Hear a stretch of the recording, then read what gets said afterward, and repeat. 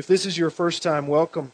We are glad you're here. My name is Daryl. I'm one of the pastors here at Cornerstone. And if you came in at a different time this morning and you thought we were starting at one time and you came in during the prayer time, there's some info in the bulletin there to help you understand our new schedule. And there is more detailed information in the orange room when you leave. Please stop by there. Someone will help you, give you information about what our worship and prayer time is, what our worship and praise time is. And then now we are in our worship in the Word time. And this is when we open God's Word. Go ahead and grab your Bible. We will be in Romans chapter 5. So go ahead and start making your way to Romans chapter 5. If this is your first time, we are glad you're here. Would you do us a favor? There's a card in the back of the seat just in front of you. It's a gray card. It's perforated. You bend it a couple times, and then there's a small portion. We'd love to have a record of your visit with us and be able to pray for your family. Get you any information that you mark on the card you would like.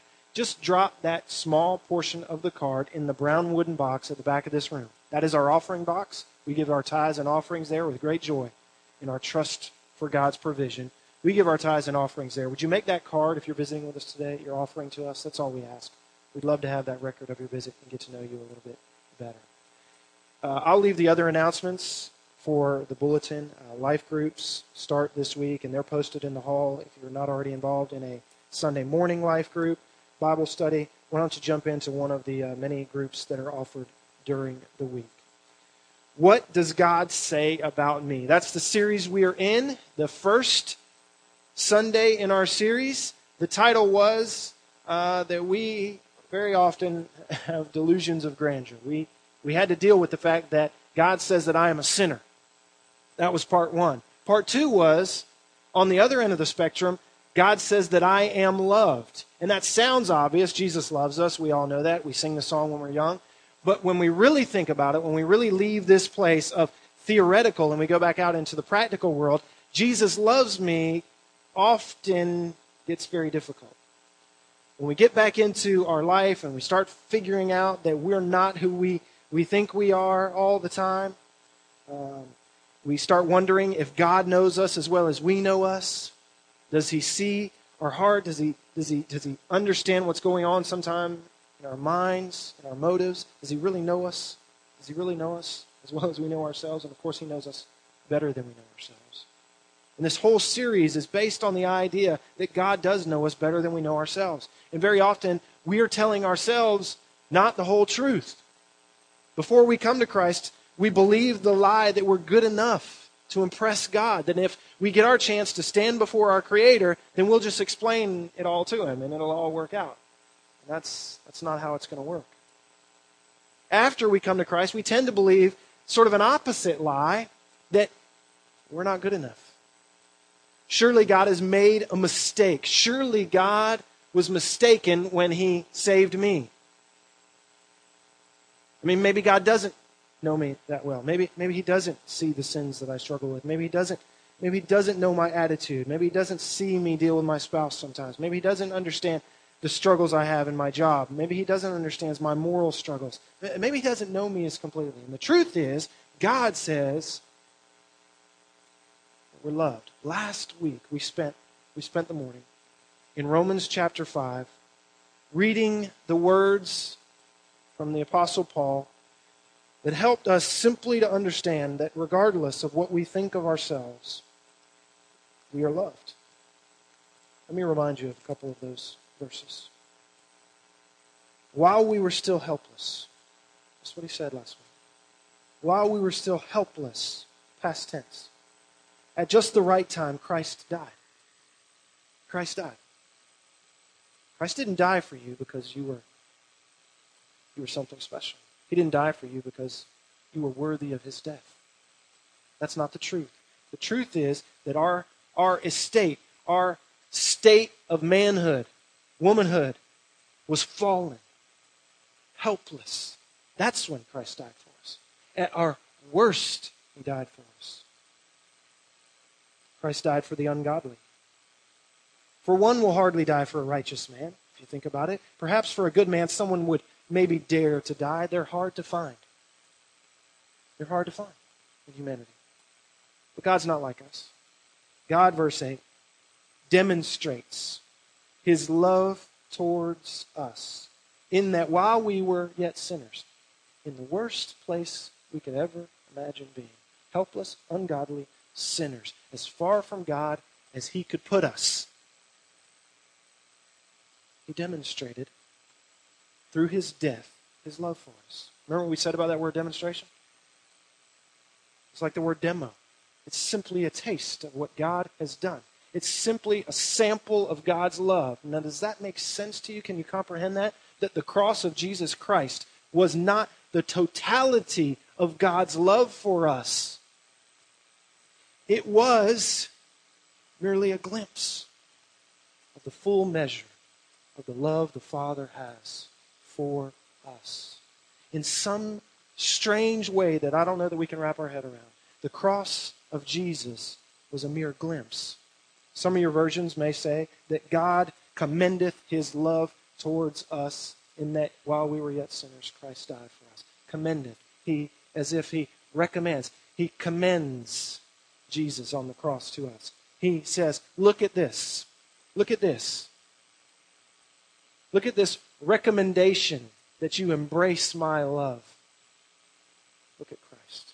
Look at the death on the cross.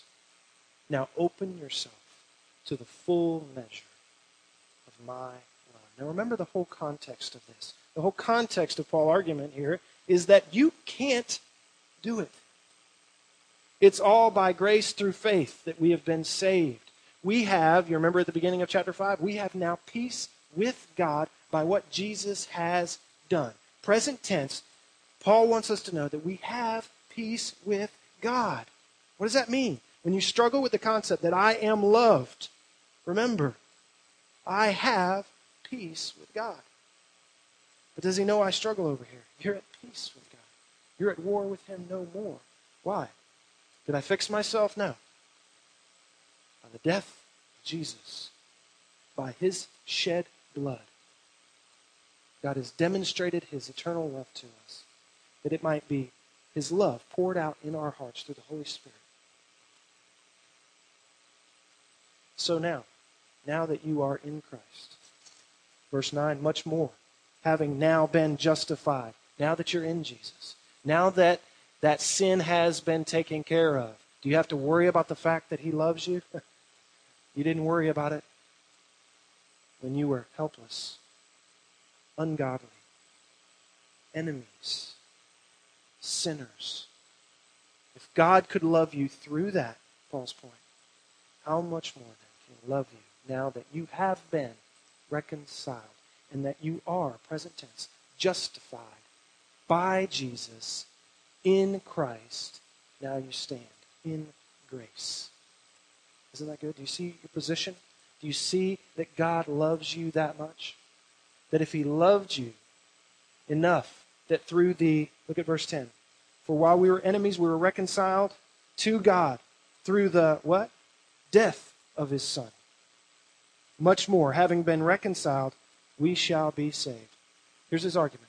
That if the death of Jesus shows you God's love, how much more now should the living, resurrected, breathing, in me Jesus, I in him Jesus, at the right hand of the Father, alive and well, arguing on our behalf as if he is our lawyer, our advocate before the throne. How much more now that we have an alive, resurrected Jesus can we trust in the love God has for us? Wow. We left last week and I said this to you. That should be amazing to you. The fact that God can love us that much through all that. But what I didn't tell you is how can he do such a thing? How can he, practically speaking, theologically speaking, how does that work? I mean, it sounds great and it blows us away, but does it hold any water theologically? The rest of chapter 5 is Paul's theological basis for saying that it is true of you that you are, Christian, you are loved completely, wholly, without restriction, without merit, undeserving of it. It has nothing to do with you. It's all about God. You are loved. You are loved. How does he pull that off? I mean, how do we theologically wrap our heads around this? And he says, okay, I'll tell you. The rest of Romans chapter 5. Follow along with me if you have your Bible. If you don't have your Bible, there's a Bible in the bottom of the seat somewhere near you. I'm going to pick up in verse 12. Therefore, just as through one man sin entered into the world. Now hang on here, because this is going to get very, very confusing. Just as through one man sin entered into the world, and death through sin. And so death spread now to all men, because all sinned. For unto the law sin was in the world, but sin is not imputed where there is no law. Nevertheless, death reigned from Adam until Moses. It was there, even over those who had not sinned in the likeness of the offense of Adam, who was and is a type of him, capital H, who was to come. But the free gift is not like the transgression. For if by the transgression of the one the many died, much more did the grace of God and the gift by the grace of the one man, capital M, Jesus Christ, abound to the many. The gift is not like that which came through the one who sinned. For on the one hand, the judgment arose from one transgression, resulting in condemnation. But on the other hand, the free gift, it arose from many transgressions, resulting in justification. For if by the transgression of the one death reigned through the one, much more those who received, past tense, the abundance of grace and the gift of righteousness will reign in life through the one, capital O, Jesus Christ. So then, as through one transgression there resulted in condemnation to all men, even so, through one act of the righteousness, they are justified, a result of justification of life to all men.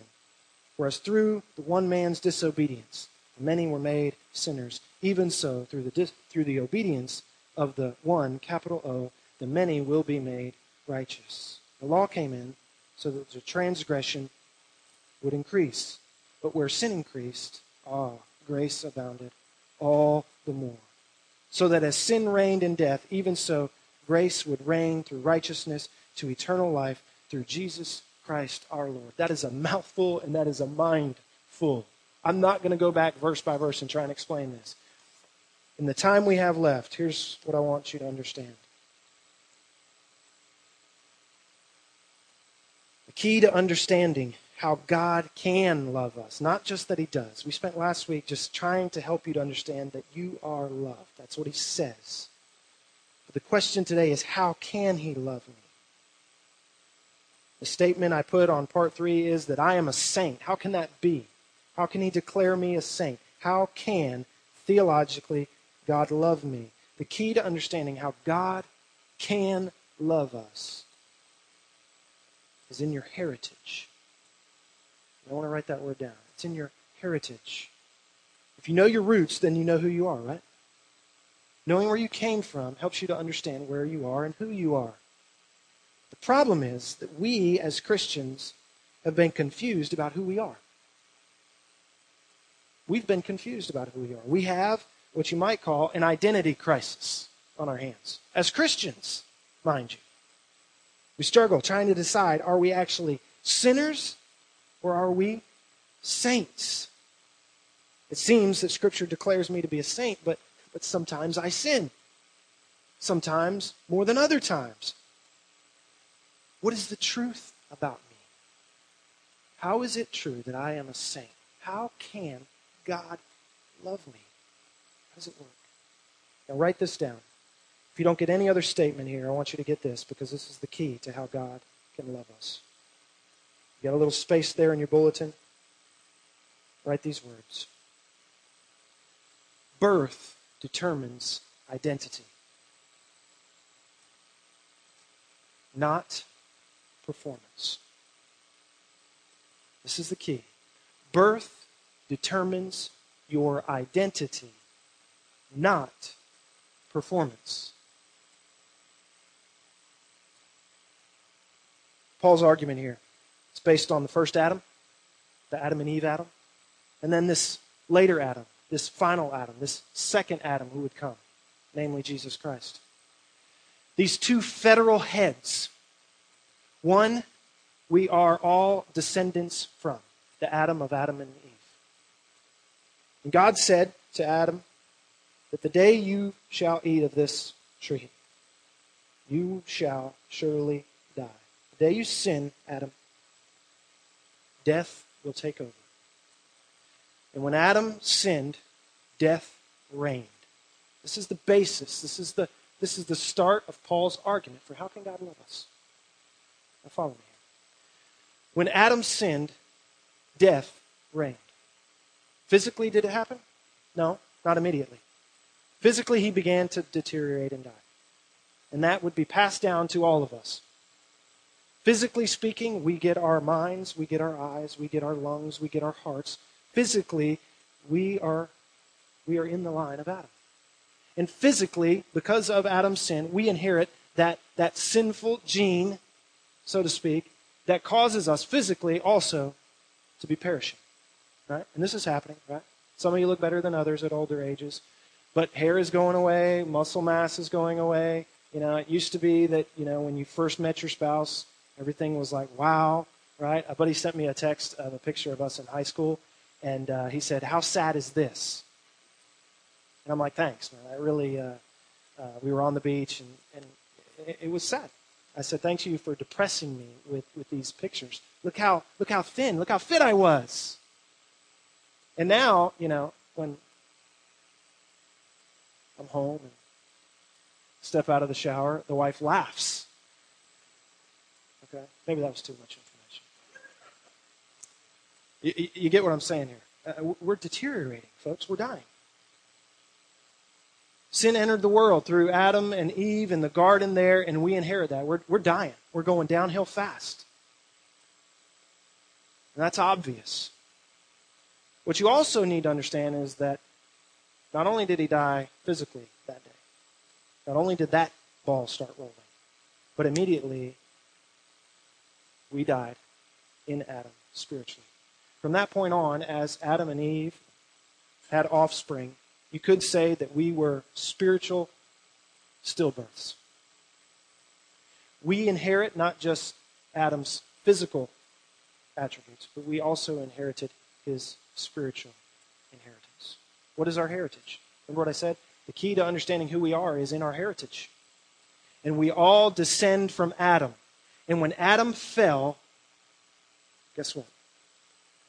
His seed from there on out was fallen. We were all born fallen. We were all born into what Adam became. Adam entered us into sin, whether we like it or not. And at your birth, you arrived as a sinner. I don't know if you understand that part of your heritage. You were born a sinner. Now remember what I said. Birth determines identity, not performance. Some of you think that you're sinners because you must confess that along somewhere in your life you've dropped the ball once or twice, right? Maybe a couple times more than that. But here's the fact. Birth determines your identity, not merely your performance. Now, none of us have performed well enough. All of us have fallen short of the glory of God. We've all sinned. Amen? We've all sinned. So our performance disqualifies us alone. But I used to think this, and maybe I even have said this to someone in talking to them about the gospel, that if you could have lived your life perfectly, then you could have made it to heaven. But because we've all fallen short of the glory of God, you've messed that up. You've ruined that, right? We've all lied. We've all cheated. We've all stolen at some point. If we didn't commit adultery, then we've lusted in our heart. If we didn't commit murder, then just as Jesus said, maybe we've hated in our hearts. We've all fallen short somewhere. But if you could have lived that perfect life, then you would have made it to heaven. That's not theologically accurate. Here's why. All you needed to be a sinner is a birth certificate.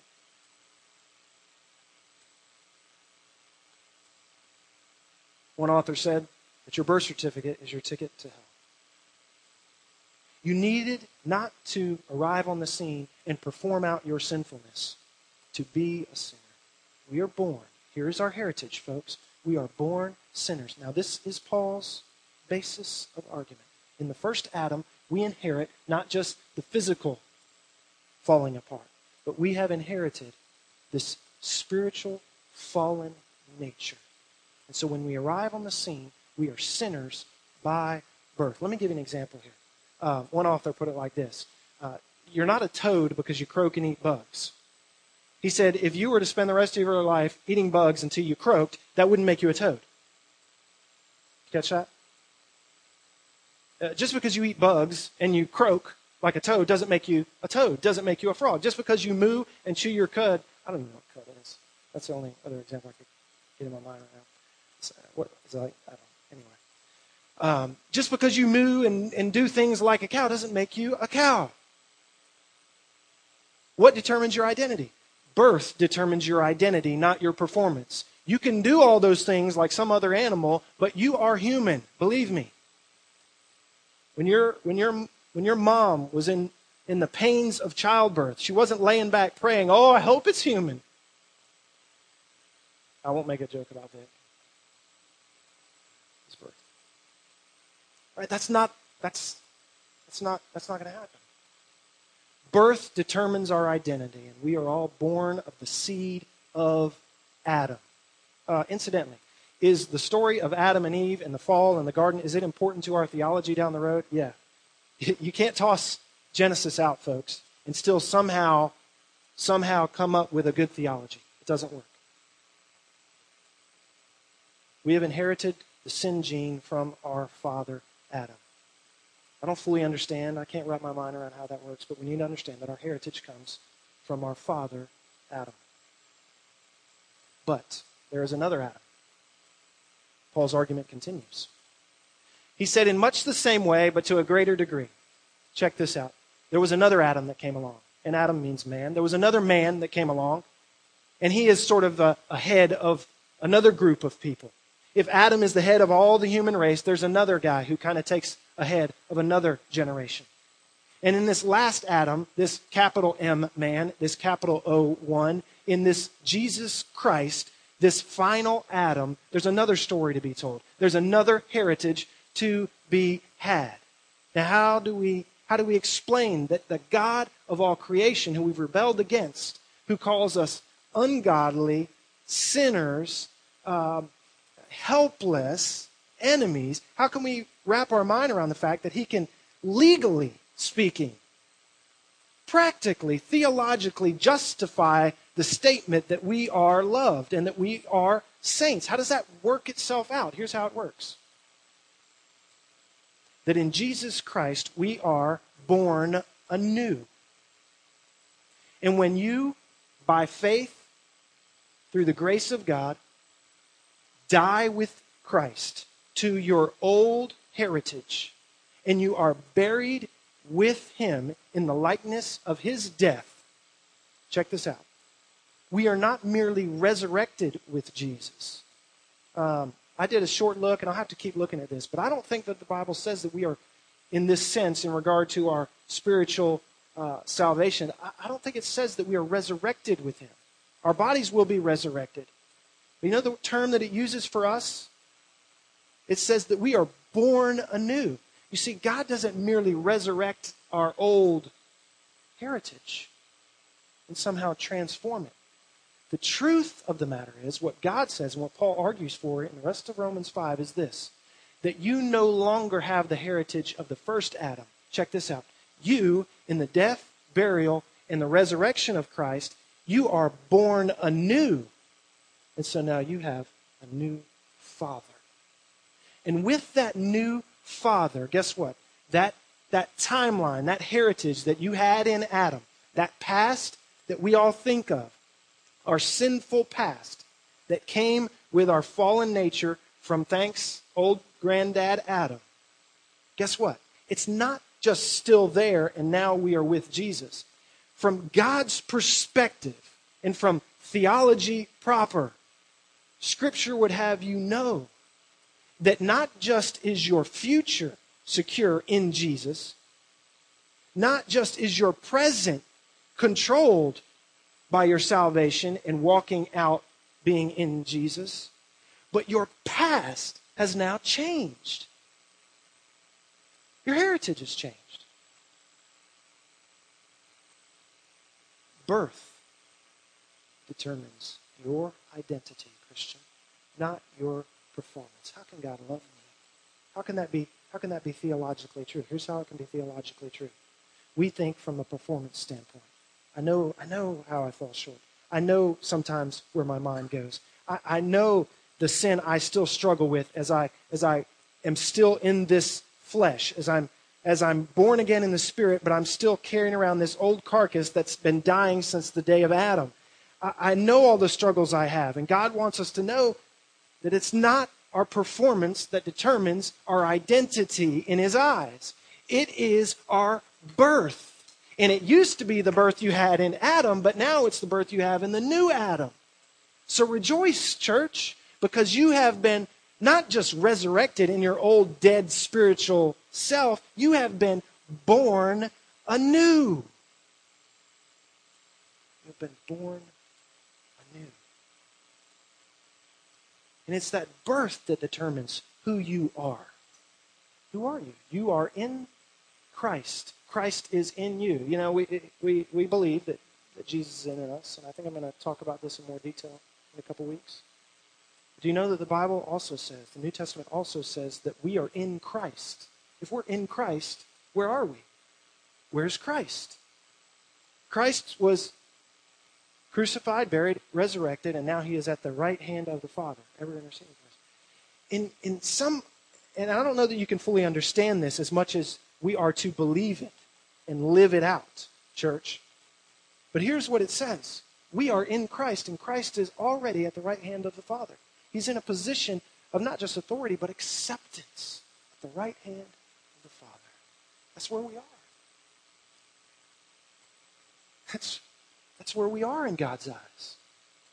So when God looks down at us, He doesn't see your all messed up life and now finally you got it fixed in Jesus. Our old nature has, behold, passed away and we've become new. All things have become new. So when God looks at us, we don't just have the hope of the glory. We have now a present in Christ, who is, by the way, at the right hand of the Father, and we get His heritage. We get His eternal heritage. Now, our eternity not just goes all the way into the future.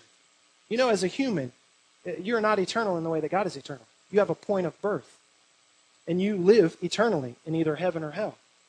But now our heritage surpasses that, and it goes eternally into the past because we are in Christ. We're in Him. Birth, your new birth, Christian, determines your identity, not your performance. Your performance today, tomorrow, the rest of the week, your performance will let you down. Amen? And doesn't it make sense that your performance never impressed God to begin with? While we were yet sinners, Christ died for us. He didn't die for us because now they're ready. Now Radley's pulled himself up by his bootstraps far enough and I can die for him. Now Jimmy's got it going. Now Karen's doing it. Now they're worth me dying for. While we were as far from godly as we could be, He said, now I'll die. The truth about you has to be God's truth about you. If the truth about you is your truth about you, remember, it's based on your perspective. God actually knows us better than we know ourselves, church. We run around in churches these days with an identity crisis, and we can't walk out our identity because we're not even sure of our identity. You are, in God's eyes, a saint. I think it's some 60 times after the crucifixion, we are called saints in the New Testament. You know, back in the 80s and 90s, we loved our bumper stickers, right? And the church got in on it, too. We love bumper sticker theology. You know, you've seen the old bumper sticker? I'm not perfect, but I'm forgiven.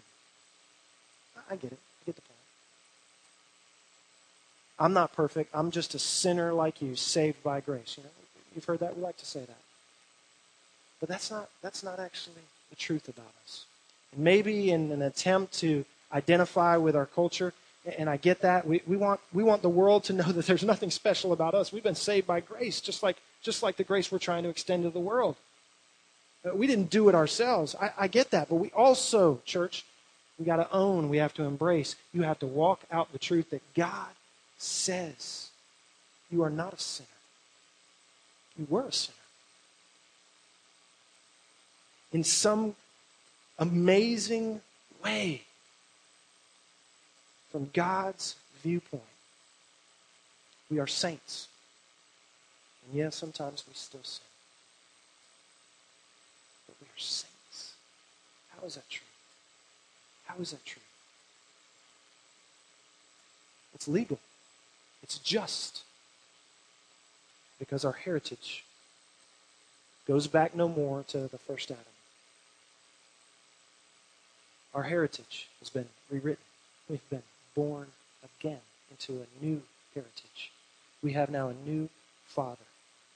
Incidentally, it was said of Jesus, and only Jesus, that he was the seed of what? Woman. Is it important that we hold to a virgin birth? That Jesus did not come from the seed of man? Absolutely. Just like it's important that you can't throw out Genesis, you can't throw out the virgin birth. Why? Because then if Jesus is born of the seed of man, then guess what? He has inherited the fallen spiritual nature of his father. But who was his father? Oh, Father in heaven. Father in heaven. And now we become joint heirs with Jesus. That's what's the truth. Now, you should be at this point. Here's where you should be. You should be saying, that's, Pastor, that's probably just too far. You've gone maybe too far. To say that I'm a saint, to say that I'm holy, to say that I'm a saint who maybe just sometimes sins, you probably are going too far.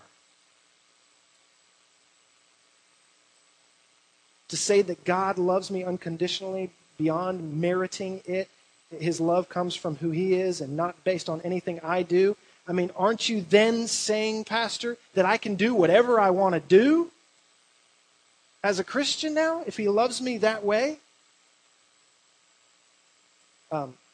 If you're thinking that, then great. Then Paul and I communicated what Paul wanted to get you to in just the right way. That's where you should, in some crazy way. We should be sitting here saying, that's too far. It's too good. And how do I know that's where you should be? Why is that in some strange way the goal after today's message? Because that's exactly where Paul goes next. He says, some of you may be thinking, that should I just continue to sin so that grace may abound? No, that's crazy. That's another sermon for another day. Why don't you pray? Lord, we should come to the conclusion that your love is beyond us. It is beyond us.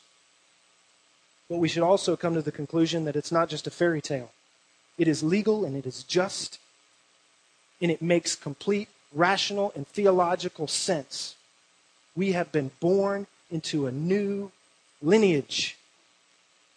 We are no longer sons and daughters of the first Adam. In Christ, by faith, through the grace that you have extended to us, by the shed blood, because you died for us at just the right time, because of what you've done, not by any part of our performing, but simply by being born anew into the lineage of our Savior, we are holy. And if we do grasp that, if we can swallow that, then there is no real danger in us leaving here and living however we want to live. Oh, that's the least of my concern. If we grasp just a portion of your great love for us, if we grasp our inheritance, if we grasp our heritage, not just our future, but we know our past, and you've changed it. You've adopted us, called us sons, daughters. We cry out to you as Daddy. If we get it, if we know the truth about what you say about us, that we are saints, then we understand that we would live the rest of our lives as a loving response and obedience to whatever path you set our course to be.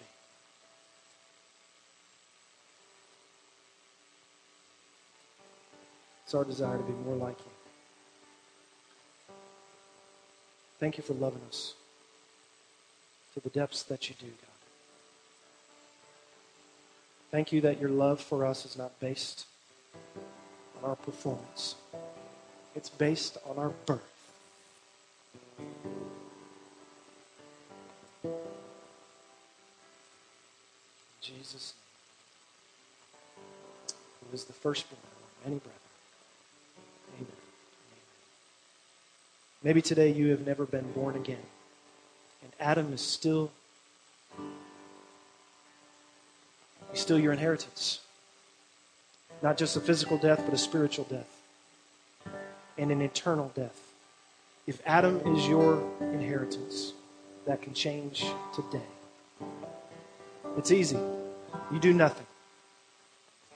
You place by faith. That means you take your hands off the wheel.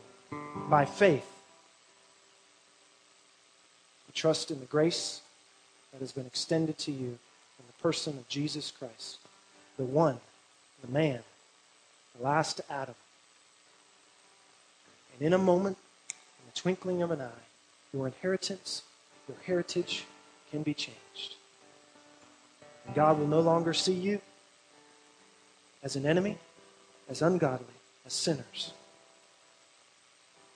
You will eternally be in Christ. In Christ. If you need to make that decision, we're going to sing one last song. You can grab me at the door on the way out. You can come up. I'll just be here at the front. Even before that, and just say, Pastor, I think I have the wrong heritage. I'm not sure.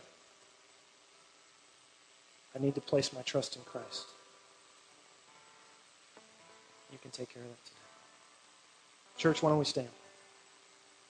And why don't you smile at God in your spirit, if not with your face, and thank Him for His love as we sing this last song.